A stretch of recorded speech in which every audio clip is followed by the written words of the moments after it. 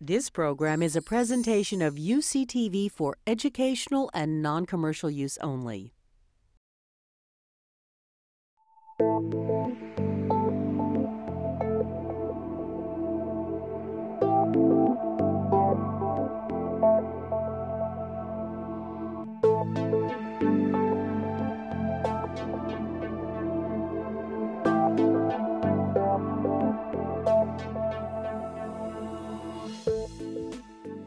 Hello.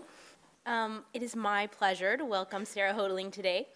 Sarah graduated from Harvard in 1999 and received her MFA from the University of Michigan. She's the recipient of a Fulbright Scholarship to Paris, first prize in the Avery and Jules Hopwood Awards, and a John Steinbeck Fellowship. She currently lives in the Bay Area where she teaches high school English and is married to the writer Daniel Mason, a match, I might add, that I have at least partial responsibility for. Pictures at an Exhibition, Pictures at an Exhibition is a novel that Julia Glass calls an authoritative historical novel, a family saga, a labyrinthine love story, and a sumptuous meditation on the purpose and value of material beauty when war threatens the very fiber of civilization. In the novel, Max Berenson, the son of a famous Jewish art dealer and his pianist wife, is forbidden from entering the family business for reasons he cannot understand.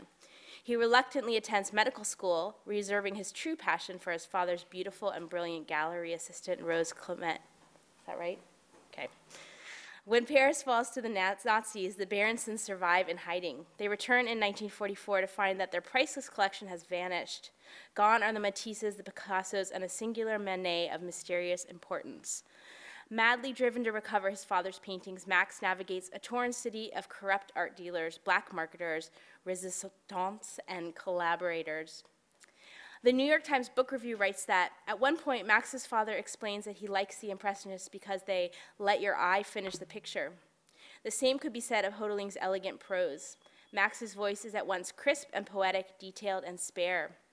While the freelance star writes haunting with amazing authenticity, the author tells her character story with all the twists and turns of the very best fiction. One of the things that impressed me so much about this novel is Sarah's ability to seamlessly pack a library full of historical facts into a novel so graceful and fluid. In fact, when I was reading the reviews of the book for this intro, I was genuinely shocked to find so many reviews call the book a historical novel.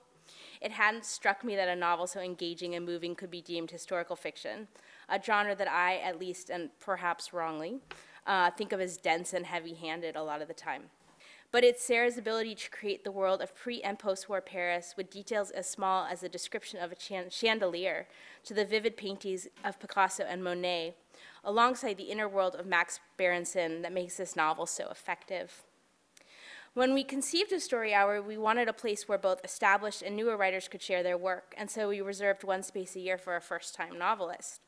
Sarah holds this place today, but I have no doubt that Pictures at the Exhibition is just the first of many novels, and hopefully this is just the first of many Story Hour readings. So, Sarah.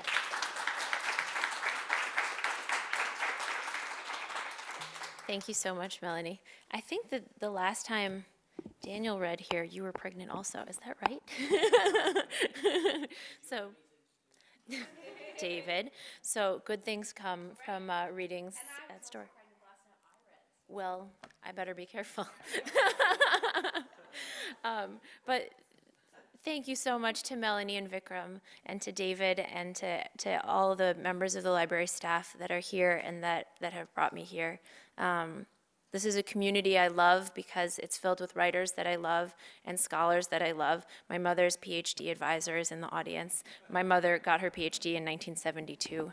And there's a picture, oh no, she got it in 77 because that was the year I was born. And so there's a picture of her in her Cal blue and gold with me in one hand and a Cal diploma in the other. So thank you all, and thank you all for coming. Can you hear me okay? Is the volume's okay? So I thought that I would read two sections for you today.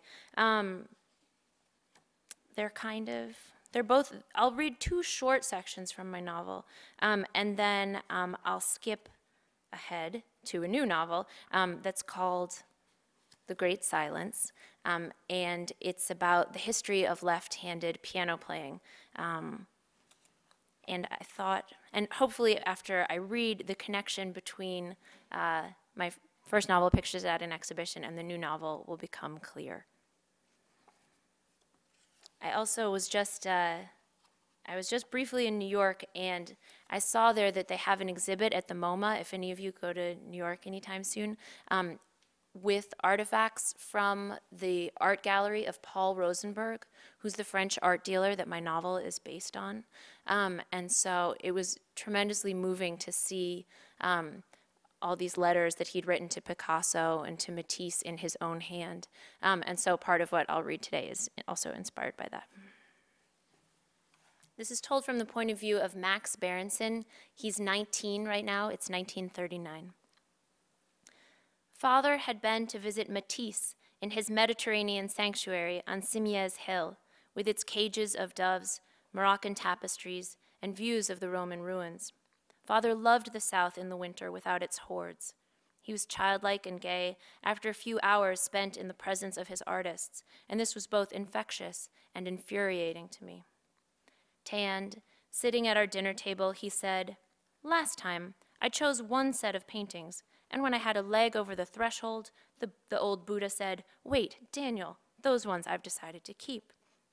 He's got a right to sell them on his own, of course. He suffers for them, says painting his delectable models and vases is more like slitting an abscess with a penknife or kicking down a door.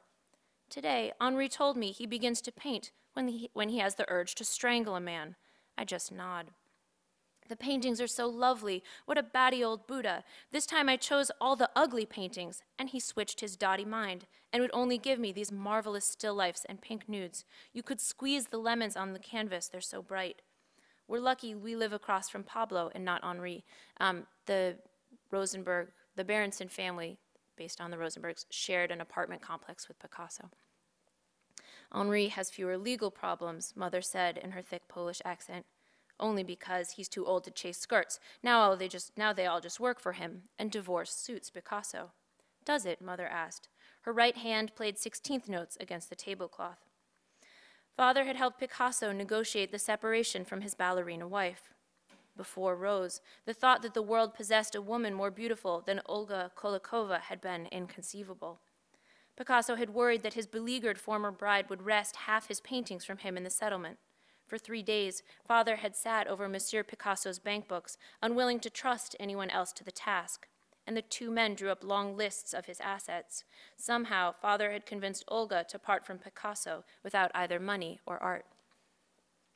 Now that he has the Russian off his mind, he has 5 new paintings ready for me. I'll see them this afternoon. I've been dreaming of these, painting my own Picassos in my mind. Father snatched up my mother's hand and kissed the curled fingers. Can you feel it, the current running through us? We've grasped the cord that ties Manet's generation of French painting to ours. Picasso isn't French, I said. He's French now, Father replied. As French as Mother, I said, and she laughed. And so what happens after this is that Max's father, because he's so overjoyed at Picasso's new paintings, gives Max a single chance to go to an art auction and buy a painting. He gives him 10,000 francs, which was about the cost of a new automobile at that time. And Max goes to Drouot's auction house. And this was one of the really fun things about writing this novel, was going to an auction and trying to imagine that I was a young, confused man, 19 years old, 50 years before, 60 years before. And he goes to an auction house and he buys a Manet. And when he comes home, his father takes one look at it and says, "You've bought a fake." And he's bereft. And then this is a scene that happens shortly there afterwards. The next day, I listened to the radio with Mother. A Russian diplomat explained the importance of Finnish territorial concessions, lest the Germans invade the Hanko Peninsula or use Karelia or Lapland as the bridgehead from which to attack Leningrad. It seemed to me that they were talking about Mars. Mother turned off the radio and played a few bars of music. When I hear Finland, I think of Sibelius, she said. My teacher heard Sibelius give a lecture on the overtones one hears in a meadow. You hear those too, I said. The mother is a professional pianist. Not a meadow, Mother said. At least not usually. We don't spend much time in meadows, yet. Mother repeated daily her desire to leave Paris. All cities, she thought, were at risk. She played a few more bars of music. Here's someone else, she said. not Sibelius. But it sounds the same. It's not. She played one phrase, then another. That's Sibelius. She played more notes. And that's Mussorgsky, who came first. But I can't blame the Finn. She played some more. Finally, she said, one can hardly blame a copyist. I realized then what she was trying to say. This was her own oblique, nearly opaque forgiveness then for my transgression, for the fake.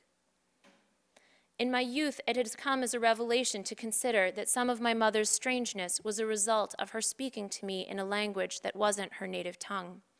With the crisis in Europe, though, as Mother grew ever more unusual, I decided that she would have been perplexing in any language, or rather, that language for her was a necessity, but not her preferred means of communication. Thus, during an explanation such as this, it was best to sit quietly. I hadn't the training to discuss Sibelius or Mussorgsky. At times, I wished I'd continued the music lessons of my childhood. As an adolescent, this same kind of wish had led me to study Polish, secretly, for a few months, in hopes that one day I would speak to my mother in a proud declarative sentence, and she would answer me with joy and clarity. Sadly, perhaps because gifts of music and language are often linked, I possessed neither one. She was now playing a new piece. Pictures at an exhibition. Mussorgsky wrote this for the painter Victor Hartmann, who died young, she said. They had an exhibition of his watercolors, and Mussorgsky went and composed a piece for each of the paintings, a composition that accompanied him throughout the exhibit. This, the promenade that I'm playing, means Mussorgsky was walking between paintings, movement 1. And the first painting he saw was the gnome, and that's movement 2. She played the promenade theme again. Listen to how dignified and precise the rhythm is. Then he sees another painting, I could hear a key change, and that's the old castle. This is the closest you can ever get to that exhibition. They say all of Hartmann's paintings have been lost, so there's only the music, and Mussorgsky drank himself to death. That same March, Mother developed a nervous cramp in her right hand that gripped her 4 fingers into a claw, leaving only the thumb mobile. It appeared spasmodically, and no doctor could treat or diagnose it. Her performing schedule was curtailed. No longer tied to the symphony season, she clamored for a move south. There was a known specialist in Nice and a hypnotist in Bordeaux. The humid climate might be good for her clenched muscles. Father delayed, and Mother practiced Ravel's concerto for left hand. And so it's on this idea of a concerto for the left hand that I'll switch to my new novel. I became interested in this idea of the history of left-handed piano music, and there wasn't a place for it in this novel, and I was doing too much research about other things, but it stayed with me, and it kind of became the foundation of The Great Silence, which is novel part 2. And I should also add that a lot of the research that I did for this new novel has been done in the Berkeley libraries, and that I'm tremendously grateful for the support that you guys have provided. And I know David and Beverly have heard this before, but one of the ways I knew Daniel was serious about me when we first started dating was that he loaned me his library card.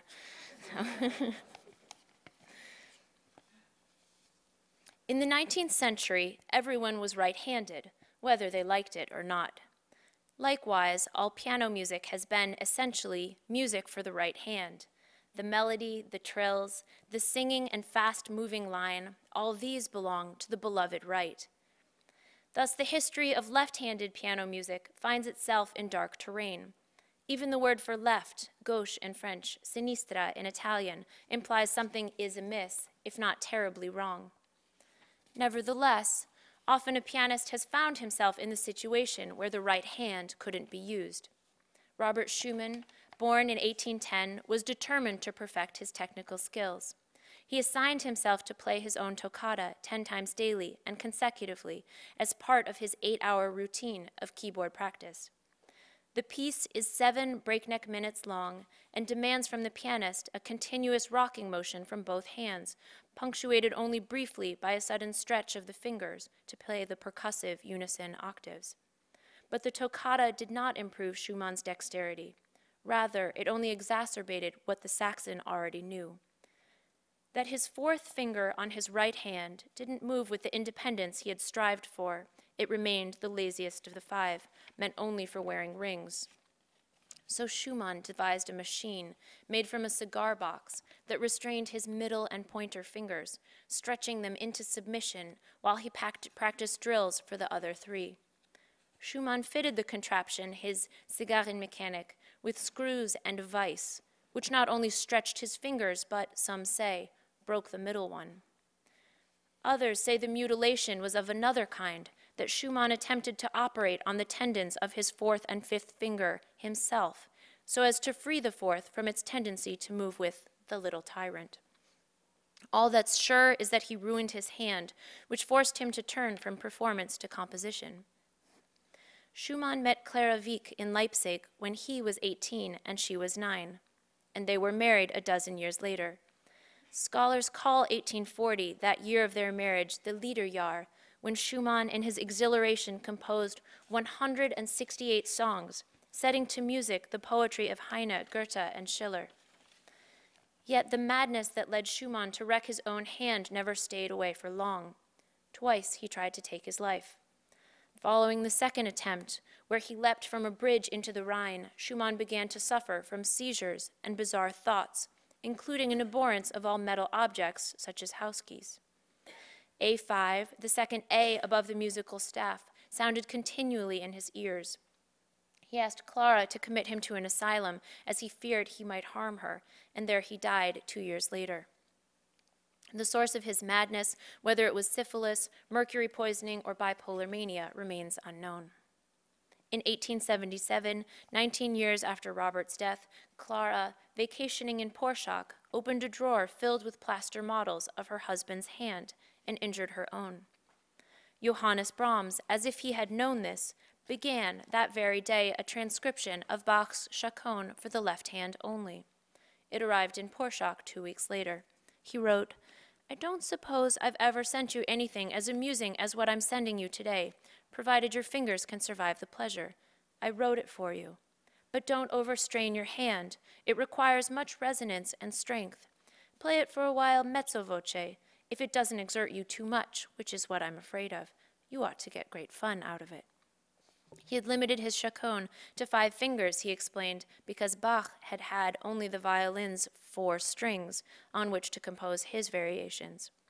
Clara wrote in reply, "Just think, wasn't it strange, on the day you've dated your chaconne, the day after my arrival here, when I was opening a drawer, I indeed strained a muscle in my right hand, so you can imagine what a glorious refuge your chaconne has been to me. What seems to be most extraordinary about it is the way in which you so faithfully reproduce the sound of a violin. It's true my fingers don't altogether master it, and my right hand itches to join in." The Brahms transcription demands much from the thumb. The fingers must be capable of leaping over it while the thumb does its work beneath. But beyond the technical challenges lay the darker significance of one hand playing alone. Is the chaconne Brahms's metaphor for Clara, living without Robert? Or perhaps it's Brahms, performing and composing in solitude, yet thinking always of Clara, whom he loved with his soul, if not with his flesh.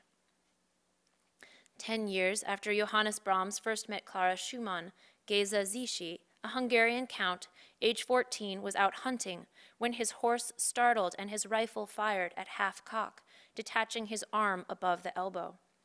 He was a young man of considerable fortune and an undaunted spirit. Upon the loss of this appendage, he developed a fascination with the piano, my pianomania, he called it, and pieces for the left hand alone.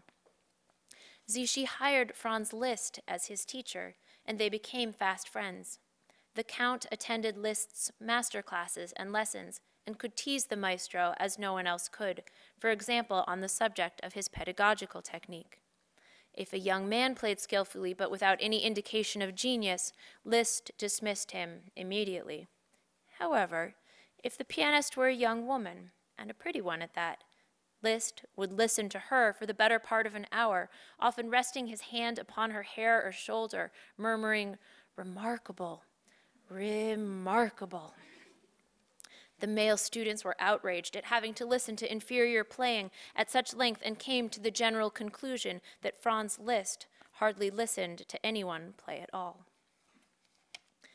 Zichy confessed to Liszt a desire to compose for the left hand, and with Liszt's encouragement, wrote a great many pieces for it, most of which, though technically challenging, are quite dull. But the work did presage Zichy's concern for fellow amputees, a concern which soon reached tremendous proportions with the Great War. Soon, there were so many disabled amputees from the battles at Serre, Tannenberg, and the Marne that by 1915 it was possible for Zichy to perform a concert attended solely by men with one arm. Zichy's monograph, Das Buch des Einarmigen, went through 5 printings. This Book of the One-Armed instructed his fellow amputees on how to peel an apple, shuck oysters, shave, knot a tie, and tie shoes, and recommended everyday household items for use as levers and grips. But it was a would-be student of Franz Liszt's who composed the greatest number of pieces for the left hand. Leopold Godowsky arrived in Weimar in 1886, planning to study with the great man, only to discover that Franz Liszt had died. A few years later, Godowsky composed his Symphonic Metamorphoses on themes from the Gypsy Baron for the left hand only. Upon playing it, Bela Bartok wrote to his sister Elsa, then on holiday in Baden-Baden, "I can barely get through it with 2 hands. It's not to be believed." Of Godowsky's Chopin studies, 22 are for the left hand. Unlike Zichy, Godowsky had full use of both his hands. Instead, he argued for the superiority of the left, claiming that the left hand maintained greater elasticity due to the practical and social protections of a right-handed milieu, and that the right 3 fingers on the left hand were better placed for playing melodies than the right 3 fingers on the right hand. Yet the stain of the Sinistra haunts Godowsky too. He developed these theories and his corpus of left-handed works in marathon spells of great endurance, working 15 hours at a time after a series of family losses in car accidents and suicides. It was one of Godowsky's transcriptions of a Chopin etude that began the left-handed career of Paul Wittgenstein, scion of Austria's wealthiest family, brother of the Cambridge philosopher, they the only 2 boys to survive into old age in a family that had once numbered 5 sons and 3 daughters. In 1914, Wittgenstein donned the weaponry and uniform of 2nd lieutenant in the 6th Dragoons. The 8mm pistol, carbine rifle, saber in a steel scabbard, black plumed helmet, red cartridge belt and breeches, and pale blue coat. Wittgenstein and his fellow officers flashed brightly against the bare Polish forests, as if exotic birds had been scattered in the snow as targets for the Russians' guns. The wound Wittgenstein sustained need not have cost him his arm. However, the shattered limb was amputated inexpertly and in haste. Indeed, in between the time when Paul was anesthetized and when he regained consciousness, the hospital in which the operation took place had been occupied by the Russian Fifth Army. The wounded men there were transferred on biers, on trains without heat or electricity, to a prisoner of war camp in Siberia. There, in addition to tutoring his fellow inmates in French and Russian, Wittgenstein found an empty crate and marked it with charcoal to indicate the 36 black and 52 white keys on the piano's keyboard. For the duration of his imprisonment, Wittgenstein practiced piano with his left hand in this makeshift way, working out the fingering for Godowsky's arrangement of Chopin's Revolutionary Etude. Back in Vienna, and then later in exile on Long Island, Wittgenstein envisioned that he could save his piano career in 2 ways. First, he commissioned his era's great composers, Prokofiev, Hindemith, Britten, Strauss, and above all, Ravel, to write concerti for his left hand.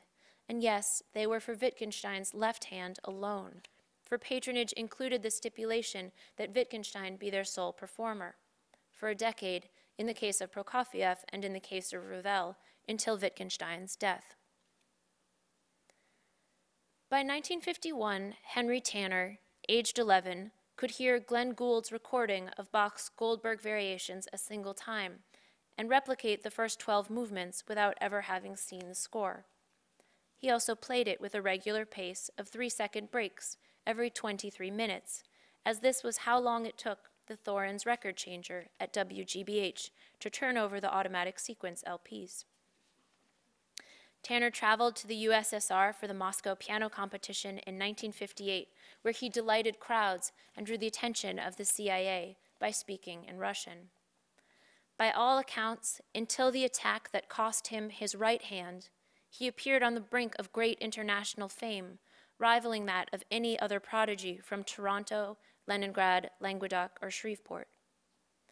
These are all cases for the history books, and beyond the fact of being mere arcana, would matter to few aside from the musicologist or the historian or the bureaucrat who thumbed the CIA files, unless the person in question was your brother, and he was waiting for Paul Wittgenstein to die. Thank you very much.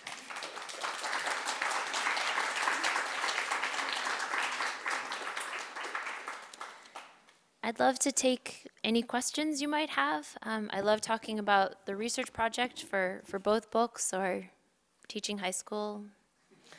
My favorite cafe in Berkeley. Yes, Melanie? Your favorite cafe? Oh, my favorite. Well, recently I've been going to the one next to Mrs. Dalloway's. It has good, there's good people watching. The windows are very big. So, okay. So Melanie's question is about writing from the point of view of a young man, which I'm going to do in this new one too, somewhat to my chagrin. And I'm not totally sure why I find myself doing that. I don't even have any brothers, but I have 3 sisters. I think it has something to do with the desire to distance your own voice from your characters' voices. And so to kind of discover them in a way that is separate from your own sort of tiresome personal psychology or something like that. So the question is about the CIA pops up in there, and where's that going to take me? And I'm sure people here who I would need your expertise on this esteemed bureaucratic institution. Where it's going to take me is that when Henry wins something called the Moscow Piano Competition, which is based on the Tchaikovsky Piano Competition in 1958, and because it's still the Cold War, he goes there, and he's there for 3 weeks. And at the end of this 3 weeks, he wins. Khrushchev, the judges have to ask Khrushchev for permission whether or not they can give him first prize. And Khrushchev says, is he the best? And they say yes, and he says, we'll give him first prize.